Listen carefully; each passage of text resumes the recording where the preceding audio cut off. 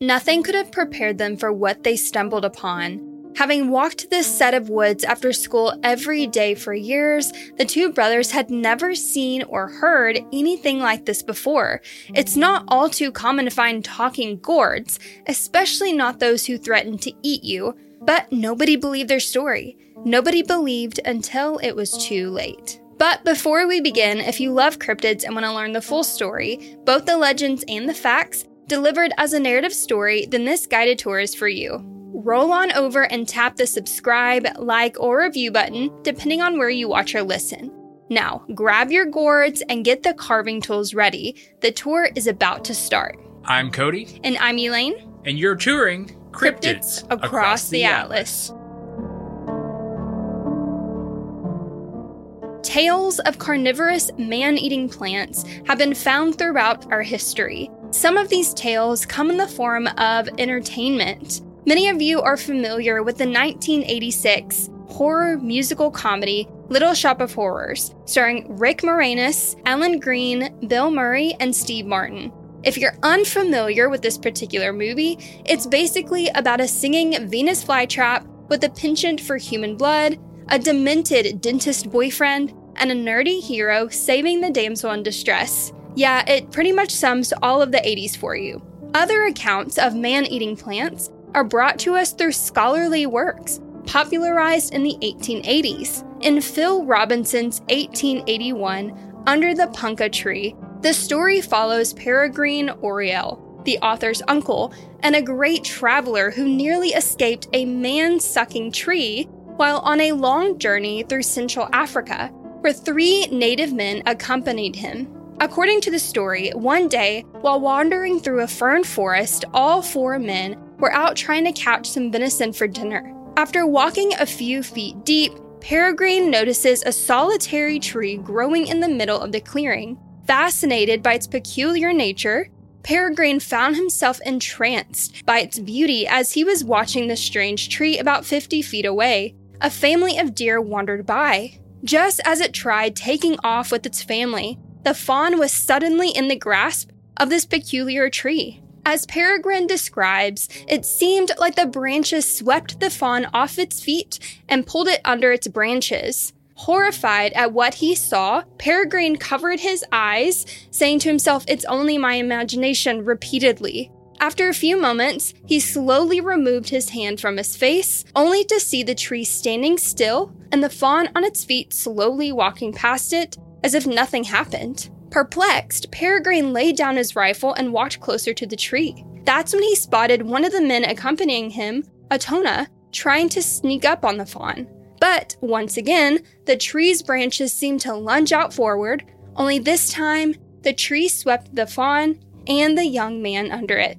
According to Peregrine, the tree was convulsed with motion, leaned forward, swept its thick foliaged boughs to the ground, and enveloped from my sight the pursuer and the pursued. I was within 100 yards, and the cry of Atona from the midst of the tree came to me in all the clearness of its agony. There was one then stifled, strangling scream, and except for the agitation of the leaves where they had closed upon the boy, there was not a sign of life. I stood there, changed from all semblance of a human being.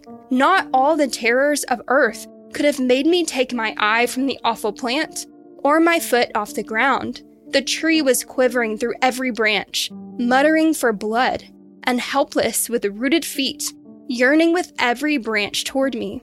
Each separate leaf is agitated and hungry. The tree before me seemed to have become a live beast.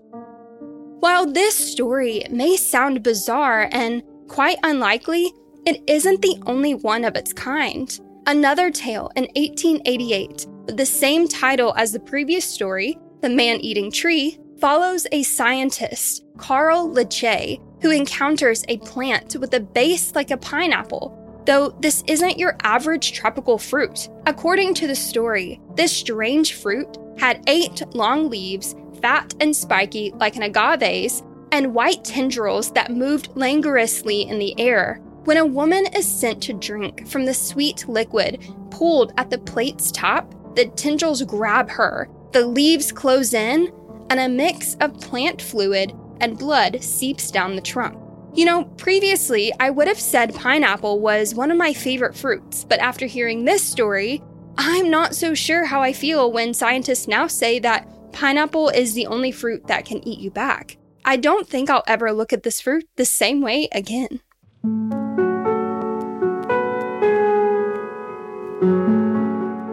Whether it's fictional, bloodthirsty, singing Venus flytraps, scholarly stories of strange trees that engulf both humans and deer alike, or the most outlandish tales of vicious fruit attacks, there's one thing we can be sure of. Some of the most deadly flora can be found in our own backyard. A pinch of water hemlock, a drop of deadly nightshade, a dash of white snake root, a little bit of castor bean, mix in a little oleander and rosary pea. Oh, and don't forget to add a splash of tobacco. No, we're not making some special Halloween potion stirred in a witch's cauldron.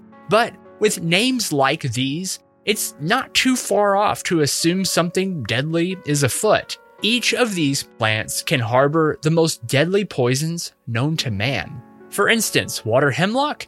Oh, it's just deemed as the most violently toxic plant in North America. No biggie. Deadly nightshade? Oh, it causes a little bit of paralysis in the involuntary muscles of the body, including the heart. Some of these names might harken back to episode 31, if you caught that one, where we talked about flying potion and a certain effect this might have on werewolves. But the scariest part, you might have some of these in your own backyard. Perhaps you may even have walked past these plants without a second thought. While many of these plants seem harmless and can look pretty tasty from afar, one can never be too careful. It's kind of like those gourds hanging out on your front porch. Our featured cryptid of the week may have you think twice about carving another jack-o'-lantern face. While many of our previous cryptid stories revolve around hairy beasts like Sasquatch or underwater creatures like the Ogopogo, perhaps the strangest cryptid we've covered so far has been those personified instruments that come to life when we're not looking, called tsukumogami.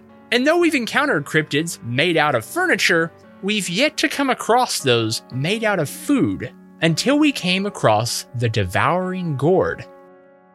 According to Bantu folklore, gourds and pumpkins have the potential to grow into giant, devouring creatures, quickly swallowing people and animals whole.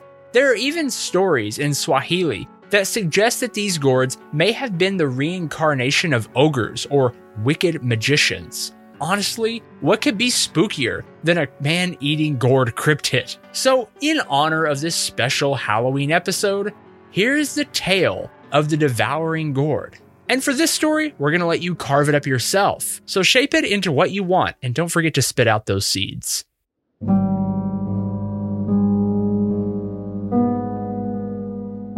The two young brothers were as thick as thieves, and in more ways than one. Being twin brothers, of course, they were each other's built-in best friend. Having 3 older sisters, they knew they had to stick together. But what they also stuck to was their thievery and skilled silver tongues. In fact, making up stories was their favorite pastime. Ever since they could speak, they were always trying to swindle their neighbors in the Usambra village. They were always trying to outdo the other on who could tell the biggest fib and get away with it. Many a time, they would swindle fruit from local vendors, with one boy staging the scene by asking for advice or directions, while the other one would sneakily steal an apple or a cucumber from the vendor's cart. They were also really good at entertaining the locals as they shared Indiana Jones-like stories of near-death escapes in exchange for tip money. And since they had 3 older sisters, the brothers often blamed them for their shortcomings to avoid getting in trouble. And it worked, at least for a little while. Eventually, the other villagers caught on to their deception, and so did their parents. I mean, you can only blame others for your mistakes, swindle locals for dimes, and steal produce from hardworking neighbors for so long before you get caught. However, just as they were good at lying, cheating, and stealing, they were equally good at getting out of their punishment. While the repercussions were always the same, no outside play for a week, extra chores around the house, and no special dessert after dinner, their father always let them off the hook. Because, after all, boys will be boys. But as the young brother soon learned, you can only cry wolf, or cried Gourd, for so long. It had been a month since the boys had told their very last lie. The last time they got in trouble, their mother and father both agreed to ground them for not only a couple of days, but 2 whole weeks, and double the chores, no outside play, and worst of all, no dessert. This had been their longest and worst punishment yet. When the 2 weeks were up, both boys vowed to never lie, cheat, or steal again, both swearing an oath to their family and the local villagers. No more stealing fruit, no more outlandish folktales, and no more blaming their older sisters. They would be on their best behavior if it was the last thing they did. One day, after school let out for the evening, the 2 young brothers were out walking past a nearby field on their way home. Their trek home was always the same. Walk past the apple tree farm, trek through a section of woods, and up a winding dirt road. All in all, it was about a 45-minute walk from school. But the boys had walked this path every day for years, and nothing peculiar ever happened. As they waved at the local apple farmer, they continued their journey, sharing their favorite parts of the school day, like what they ate for lunch, their least favorite subject, and the piles of homework they definitely did not want to finish. Because they had been so engrossed in their conversation, neither of the boys had been paying any attention to where they were going or how long they had been out. They knew these woods pretty well, but something felt off. They should have been through the woods by now. Once they realized it was beginning to get dark, they knew their mother would be worried, and they didn't want to give her another reason for grounding them again. As they began picking up the pace, one of the boys noticed a significant yellow, oddly shaped figure protruding out of one of the bushes. Interested in what this weird thing was sticking out of the ground, they tried getting a closer look. After a few steps closer, they realized it wasn't a strange figure, but a rather large gourd growing out of the ground. While it was abnormally large, they didn't really think anything of it. "Oh, it's just a gourd," one of the boys said. But as they knelt to get a better view, to their surprise, the gourd responded, "If you pluck me, I'll pluck you." Not only were they terrified at its size, but its apparent ability to talk made them run as fast as their legs could carry them all the way back into their village home. Once they finally caught their breath, they knew they had to tell someone. And as much as they didn't want to take their chances with their parents not believing them and risking getting grounded again, they also knew what they saw and heard was true. Try as they might, pleading with their parents to see for themselves, they wouldn't budge. Both mother and father warned the boys what would happen if they kept on with their latest lie and wouldn't be made fools in believing this far-fetched story. After they glanced at each other, they finally hung their heads in defeat and walked to their bedroom. "What should we do?" asked one of the boys. "I'm not sure. We know what we saw, we know what we heard, but nobody will believe us unless we take them to the spot where it was lying," said the other. While the strange talking gourd was too weird to be accurate, they also knew that with every fiber of their being, their encounter was real and something was wrong. They just couldn't shake this dreadful feeling that something terrible was about to happen. But how could they convince their parents when they've told one too many lies before? And as they walked back and forth trying to figure out their next steps, all 3 of their older sisters insisted that they show them the large gourd. As the boys exchanged looks, unsure if this was a good idea, one of them spoke up and said, "Okay, we'll take you. But if it's still there, you have to convince Mom and Dad to take a look for themselves. They won't believe us otherwise." "Deal," all 3 sisters said in unison, and that was the plan. That very next day after school, both boys and their older sisters walked past the apple farmer and into the woodline. Seemingly everything was going according to plan. After what seemed like an eternity, they finally found where the large gourd sat. None of the older sisters could believe their eyes. This was indeed the largest gourd they had ever seen, and the boys couldn't believe their eyes either, but not because they had never seen it before, as this was the very gourd that they saw yesterday, but because the gourd was now even bigger, now nearing the height of the boys. One of the boys exclaimed, "Look how big that gourd is getting. He's even bigger than we stumbled upon it yesterday." But as extraordinarily large as the gourd was, it didn't make a sound. So the boy repeated what he thought was the magical phrase from the day before, but the gourd sat still. Although the older sisters did see how big the gourd was, they felt betrayed. This talking gourd wasn't so talkative after all. Sitting mute like most other gourds do, both sisters quickly ran back home and told their parents that their brothers had been caught lying again.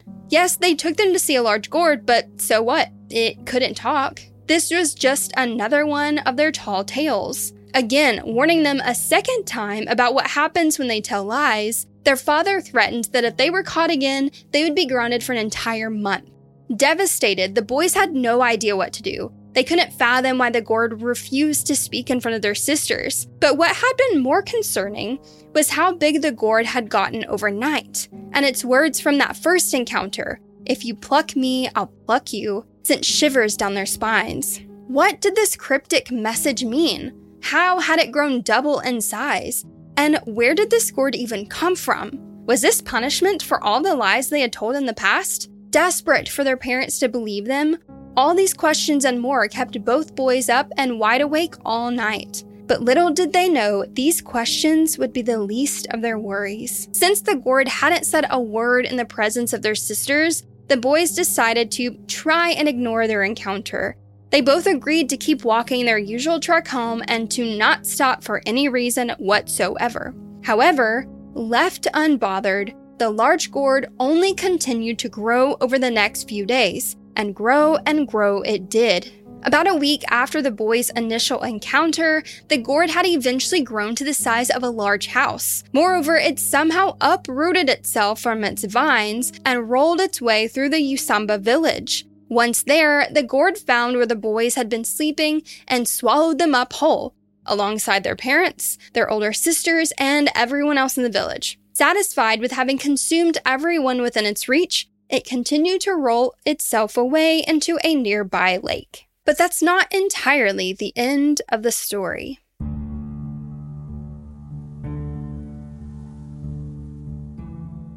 According to this Bantu legend, one woman had survived the gourd's rampage. Somehow, awoken by such a frightening sight and seeing this gourd devour her entire village, the young woman, still pregnant with her unborn child, slipped out the back door and ran towards the woods, hiding there until morning. The next day, she walked back to see everything in ruin. Houses were ripped in half, crops trampled, and not a single soul was left. But she didn't give up. Once her son was born, they lived together in the ruins of that village. And several years later, when the young boy was old enough to hunt alone, he asked about what happened to his father. Finally, after holding in the story for all those long years, she told her son the truth. She told him about the devouring gourd and how it took out the entire village in one night. She pointed to the nearby lake and said, "The gourd that swallowed your father is now living at the bottom of that lake." Her son, having learned the truth about his father, decided he would avenge his father and his entire village and slay the devouring gourd once and for all.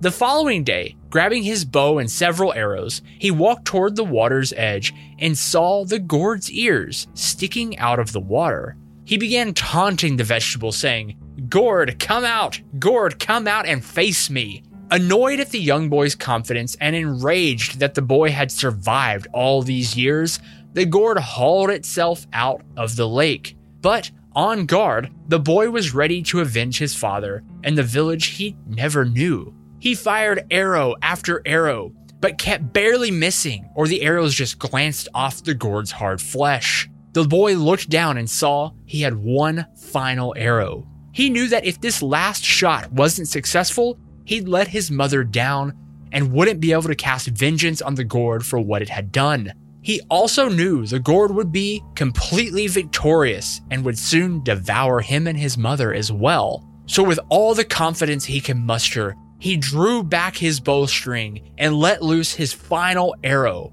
Flying at top speed, it pierced deep into the flesh, causing the gourd to yell out, shrivel up, and die. Wanting to be sure the gourd can never devour another soul again, the young boy got out his hunting knife and cut a large slit down the middle of it. As he finally pulled out the knife from the gourd's flesh, Somehow, miraculously, something began to move inside. Soon, all the villagers were pouring out of this Gourd's deep chasm, miraculously unharmed. Yes, including his father. The young boy was deemed a hero and was praised until his last dying breath decades later.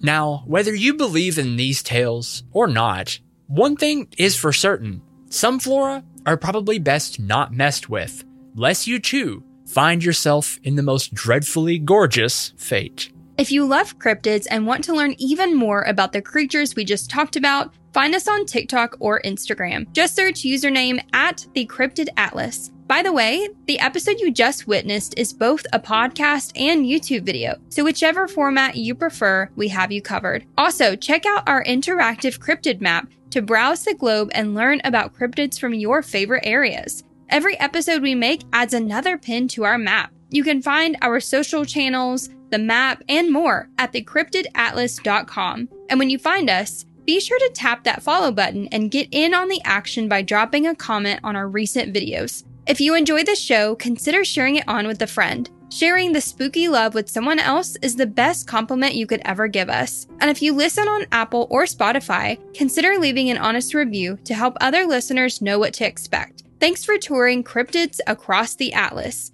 Until next time, keep your eyes open. You never know what you might see just on the edge of the road.